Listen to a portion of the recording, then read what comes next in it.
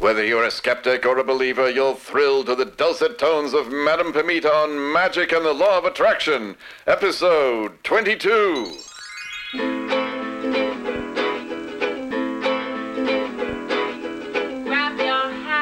Hello, everyone. I'm your host, Madame Pamita, and you're listening once again to Magic and the Law of Attraction, the podcast where you'll learn how to transform your life in magical ways to make it the very best that it can be.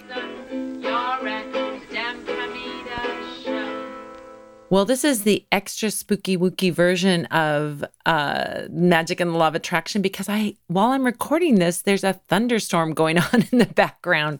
So if you hear some crazy thunder noises, it's not a sound effect. It's real rain and the real thunder that's going on there. Something very unusual for Southern California. We have maybe one thunderstorm a year. And it just so happens to be on the day that I'm recording a podcast. So you get to enjoy all that great magical thunder going on. I am so happy to be here with you. And I've got a couple of things coming up where I might actually be with you in your town. First of all, if you are in New Orleans, I'm going to be there August 10th through 12th for HexFest. HexFest takes place at the Bourbon Orleans Hotel. And you can find more about it if you go over to hexfest.com. I'd love to see you there. Hope to see you August 10th through 12th. I'll be there. I'm also going to be in Denver November 2nd, 3rd, and 4th. I'm going to be teaching a class at Ritual Craft. And Ritual Craft is spelled RITUALCRAVT. So there's a V instead of an F, Ritual Craft. And Ritual Craft in Denver, I'm going to be teaching a class on using the tarot magically. And I'm also going to be part of their Readers Fair on Saturday the 3rd. And I'll be doing readings as the guest reader on the 4th. And you can book a private session with me for the 4th. So there'll be more about that coming up. If you take a look on the page author on my website, I usually have my appointments and things that I'm doing at the very bottom of that page. So go to parlorofwonders.com, go to author, and you'll see if I'm going to be in your town. So if you have questions about magic and the law of attraction and all kinds of good things like that, you of course can ask them here. But I also have a special Q&A hour every Sunday that's live, and it takes place on Instagram and YouTube.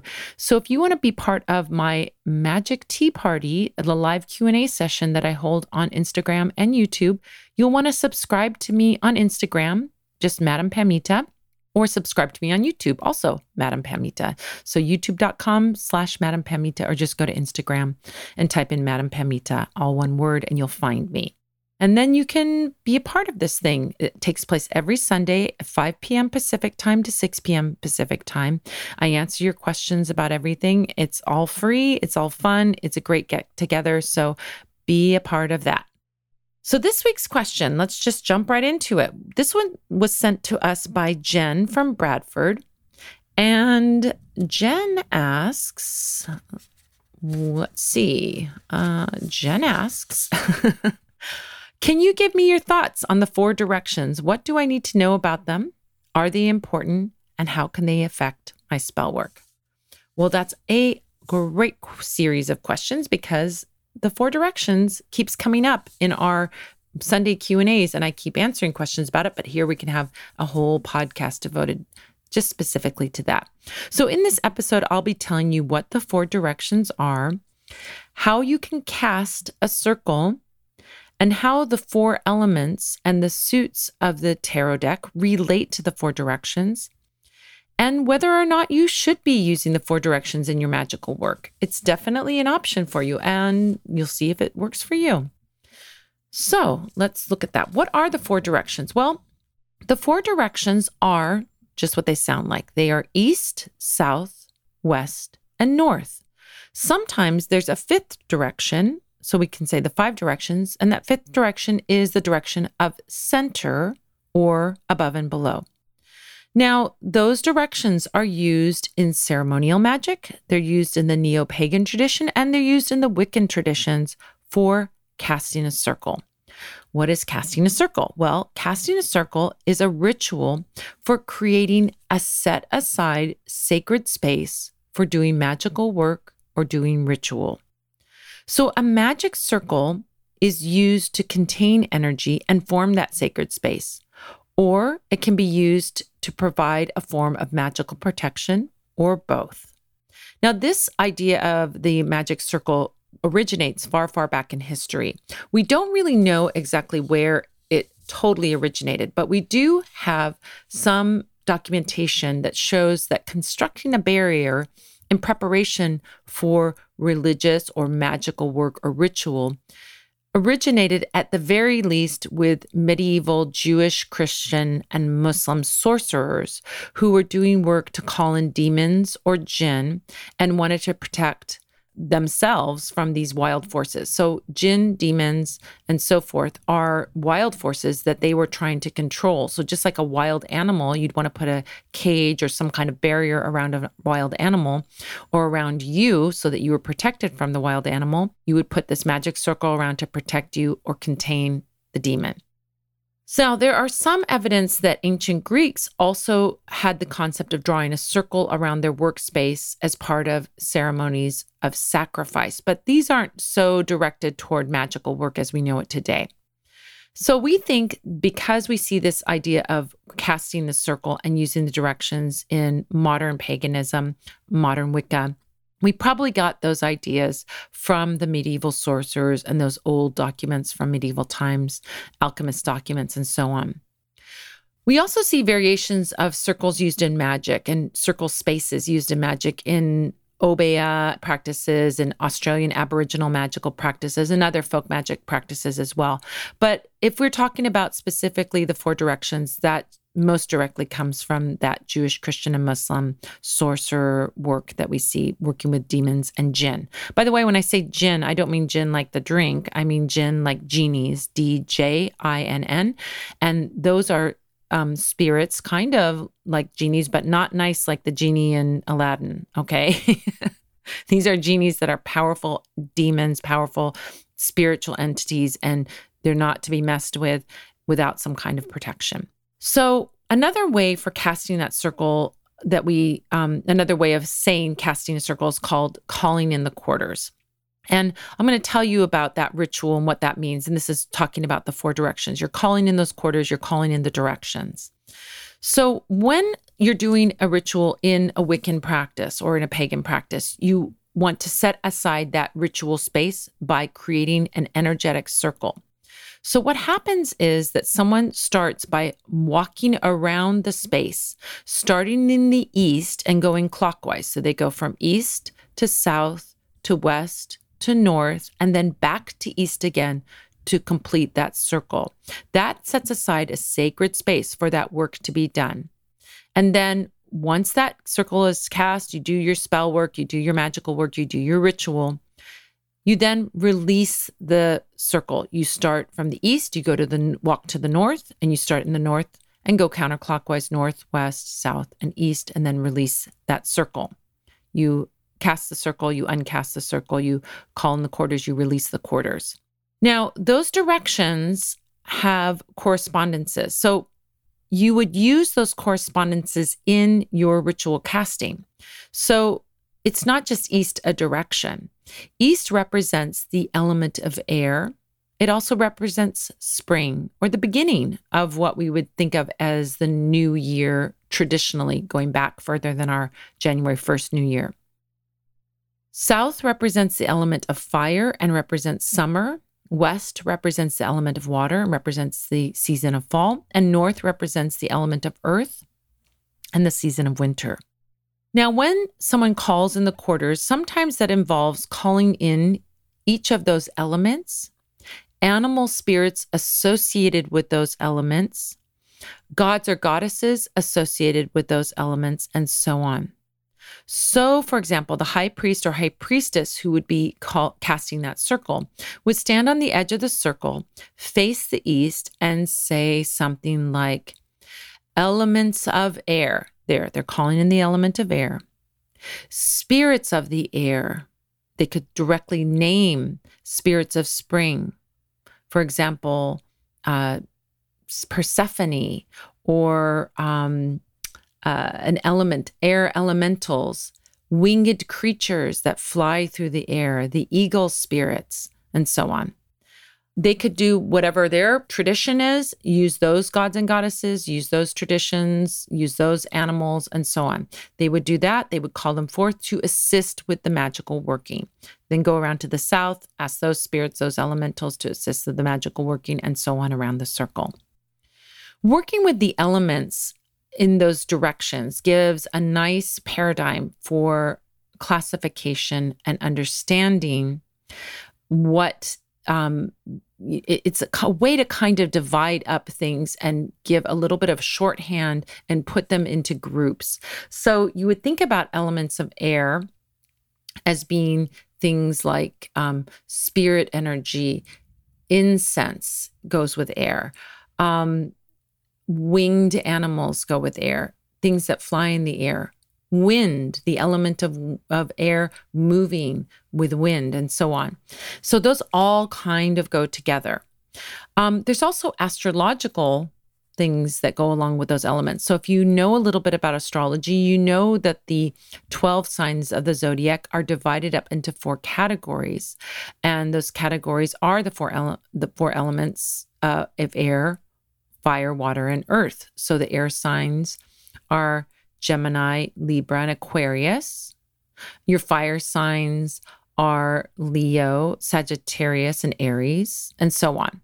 So if you understand the qualities of those signs, if you know about astrology, you can understand the quality of those directions, right? East being the element of air, east being that direction. This way of sort of classifying something and putting it into 4 elements is a sort of shorthand for understanding how those things connect. It's kind of similar to a system used in Chinese medicine and Chinese astrology, where they have a system with 5 elements. So their elements in Chinese astrology are wood, water, fire, earth, and metal. So those are the elements in Chinese astrology and Chinese medicine that you would look at, and another way of classifying things, another way of classification or putting things together. You'll start seeing these correspondences everywhere. So once you start thinking about things in elemental terms, you'll start seeing examples of those if you start to delve into that, or those energies. So for example, there's a correspondence in the tarot deck that goes along with those things. So we have those 4 suits in the tarot deck that are swords, wands, cups, and pentacles. And they correspond to air, swords, fire, wands, water, cups, and earth, pentacles. But those also represent the idea of law of attraction and manifestation. So swords, if you know a little bit about the energy of the element of air and swords, they represent the idea of something, the beginning thought about something. And just like when you're manifesting something, it begins with the thought. If we move around that wheel, we then go to fire, which is represented by wands, and represents action. Move another step around the wheel, we get to water, cups in the tarot deck. And those represent the co-creation process with spirit, bringing spirit in, co-creating with spirit. And then finally, the pentacles represent the element of earth, and those are the final product, the final material product, the manifestation of what you want. So is it necessary to call in the 4 directions to do magic? Well, it's not really necessary, and I'm going to tell you why. It isn't something that all magical practices have, and there's plenty of magical practices that don't call in the 4 directions. But if your spiritual tradition calls for it, then by all means do it. It connects you to your tradition. It connects you to other people around the world who are doing this kind of work. And so doing that practice of calling in the 4 directions connects you to all the other pagans, all the other Wiccans, all the other ceremonial magicians who are doing that work. And so if you like that tradition and it feels good to you, it's good to do those traditional sort of ritual acts that connect you to your tradition.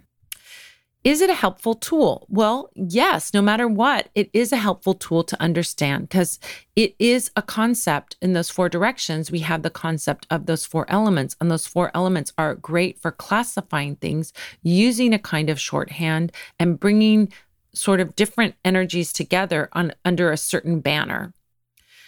It also can be helpful for helping you to create a space for doing magic. And if you have a problem centering or you have a problem separating from your regular life when you're doing magic, this act of doing this ritual before you do magic can help to center you and help set the tone that you're doing magical work. It takes you out of your space of your normal life and into the space of doing magical work. It can help you to distinguish between those two worlds so that you're focused and that you're grounded and that you're centered and that your energies are all moving toward that outcome of the magical work or the ritual. If you are someone who works with wild spirits of some kind, like demons, like jinn, then casting a circle is almost a necessity. You can do other things to protect yourself, but casting a circle is definitely traditional, and it can help to protect you if you're working with spirits that are unpredictable, trickster spirits, or spirits that have a lot of power and not necessarily in orderly fashion or positive direction. If you're working with those kinds of things, then you want to create some kind of protection, and that can really, really help. It can also help you if you are working with a group of others to focus your intention and power and channel it together. So if you're working by yourself, you can absolutely cast a circle and release a circle before and after your work. But if you're working with others, and you want to focus your intention on some specific outcome, doing this ritual where you're then separating the regular day-to-day life from your ritual space and doing this prelude every time can help everybody get into the mood of what they're doing and get focused on the magic that you're doing or the ritual that you're doing.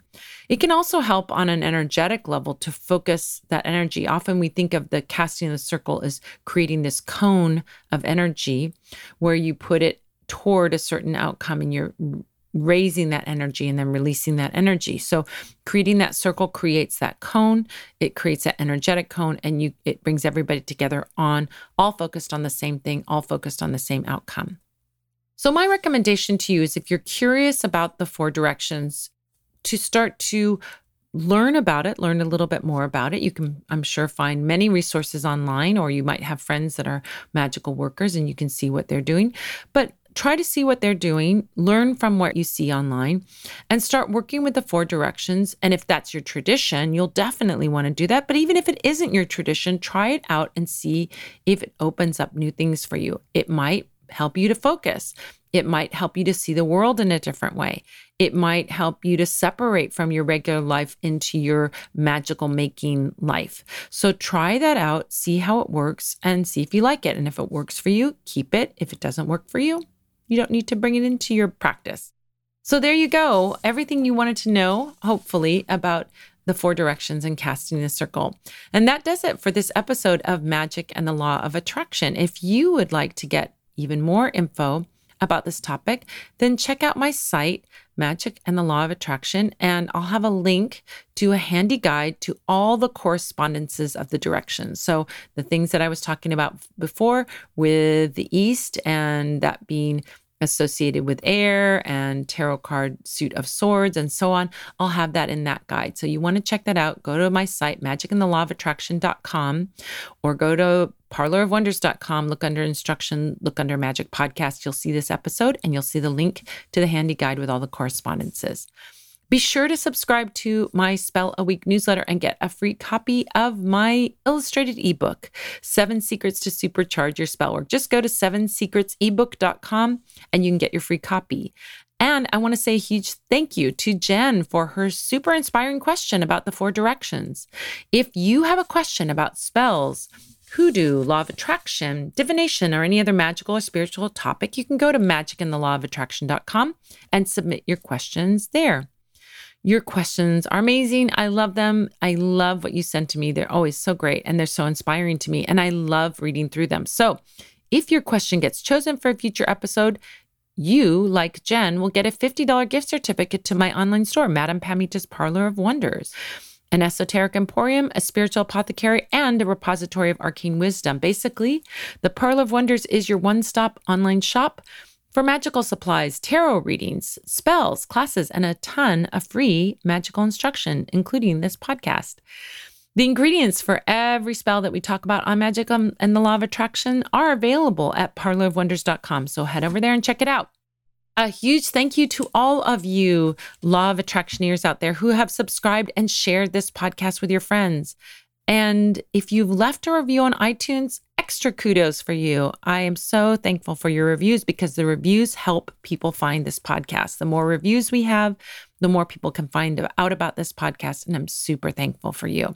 Every week, we run a contest to pick the favorite written review from that week and give that person a free 30-minute tarot reading with me. And our pick of this week is Phoebe Beaver. Phoebe Beaver says, I am so happy that Madame Pamita has resumed her super fun, packed with spiritual, informational goodness and wildly entertaining podcasts. This is a highly produced podcast that sounds great. Yeah, love the ukulele in the beginning. Oh, thank you so much. That's me playing it. And it's spoken by Madame Pamita's soothing, melodic voice. She comes into each podcast with an incredible amount of knowledge and insight and communicates so everyone of every ability can understand her topics. She gives us the tools we need to go forward with our journeys, showing us ways to do things and also giving us other resources to seek out for ourselves. It's very fitting that her Law of Attraction podcast has attracted so many fans, and I am one of them. Keep them coming. Well, I am keeping them coming, girl. So Phoebe Beaver, if you are listening, send a message to info@parlorofwonders.com and we will send you your free 30-minute reading. And if you haven't yet put up a review on iTunes, please do. You could get a free 30-minute reading just like Phoebe Beaver. That's hard to say. Go to iTunes, subscribe to the podcast, and post a written review. Let me know what you like and what you want more of, and we'll do it all again next week and give away another prize because I love giving away prizes. I want to say thank you to Gilles Navarre, who does the production and engineering on this show. Another thank you to Manfred Hofer, my announcer and fabulous boyfriend. And thank you so much to you for joining me, you fabulous Law of Attractioneer. I'm looking forward to next week when we will be answering the question, why do spells? Why do spells? Well, until next time, this is Madame Pamita saying, keep making your life the most magical adventure ever.